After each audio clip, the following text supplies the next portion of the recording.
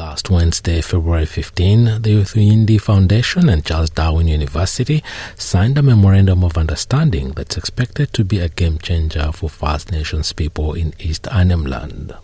To find out more, I caught up with Denise Bowden, Yolŋgu Foundation CEO, and Professor Scott Bowman, CDU Vice Chancellor. First, I asked the Yolŋgu Foundation CEO to expand on how the MOU will advance Yolŋgu culture and make a meaningful impact.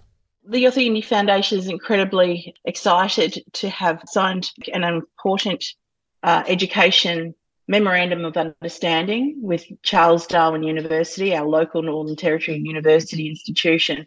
For our region, it's a significant leap, considering that not only have we been partners for quite some time, but we've sealed it formally this week. A very respectful gathering this week took place in Nhulunbuy in northeast Arnhem Land, and together we welcomed the signing of the agreement to provide better educational outcomes for our region. That might sound, like you've heard something like that before, but in fact, this is quite a unique partnership.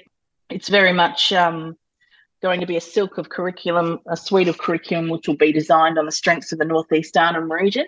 So the Yolŋgu Foundation will initially engage with a cultural authority here in our region, which sits across 13 clan groups. In northeast Arnhem Land, the learning, the culture out in our region is incredibly significant. It's quite healthy. It's very robust and active. And so we'll be ensuring that the local community will put forward the needs of theirs so that we can build in a curriculum that will be very uniquely based around that local community. No doubt the region is going to have to consider demographic shifts and the exit of Rio Tinto and then the ageing of the community, ageing infrastructure, and no doubt a feasibility study will be able to guide that moving forward. But pretty much the Yolŋgu Foundation's role is going to be ensuring those Yolŋgu voices are incorporated in the first instance in those priorities of those regions across 13 clans. And that is the reason why Charles Darwin University are very keen to also engage with us on this, because it'll be very much a grassroots, ground-up approach to those curriculum designs, scoping mechanisms. So really thrilled to be able to get to this point. This year is going to be incredibly important. We've already started listening to what is called the Dilla Council, the 13 clan group representation across our clans here, which stretch into homelands and outstations.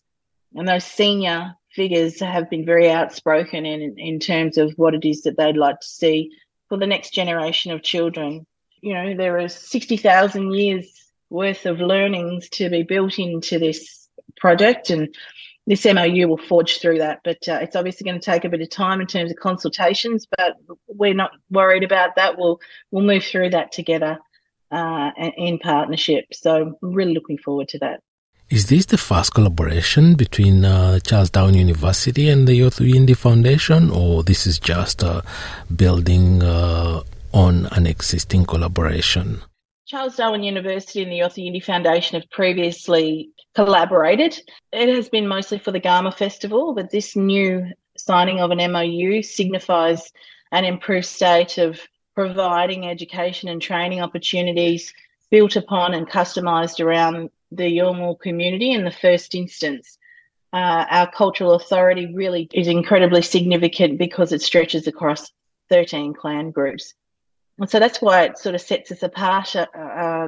Obviously, the cultural learnings and traditional knowledge out this way is incredibly important, and those are the strengths of our community. And so we'll be designing and scoping out with our community how it is that we can build those modules into our learning mechanisms, and whatever curriculum design is required, it's going to be first initially built up by our grassroots.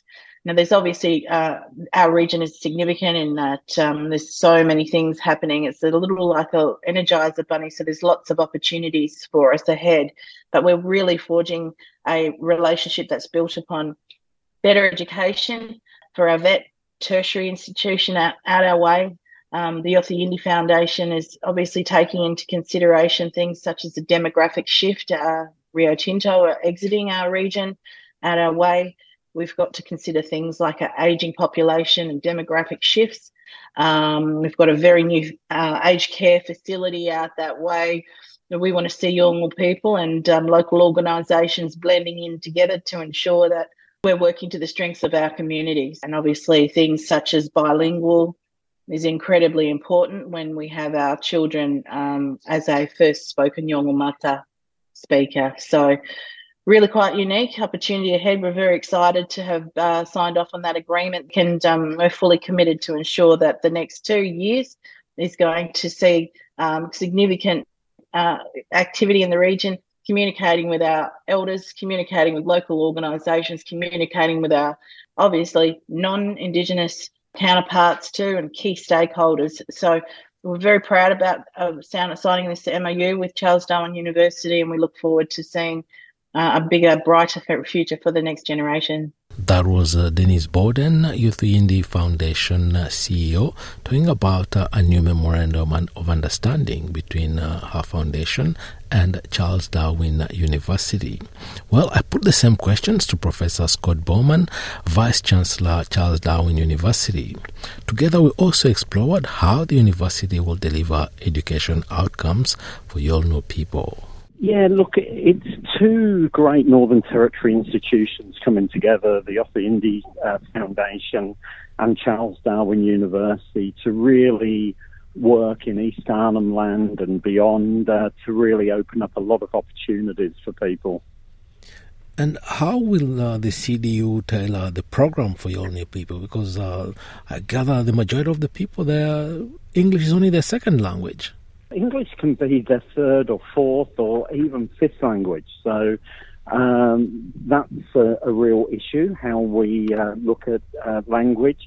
But probably more importantly, how we really take seriously this two-way learning process. So what we're saying is, we've got to really incorporate a lot of the traditional learning methods, the traditional languages, into the programs that we deliver. So that's really important.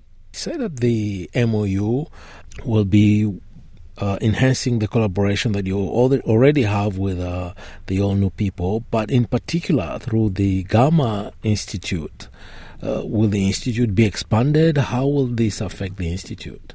The Gamma Institute is an institute that Yothu Yindi Foundation is looking to build, and that will be a new venture for East Arnhem Land. And because we're the university in the Northern Territory, we're looking to see how we can be the major partner with Yothu Yindi around that new institute.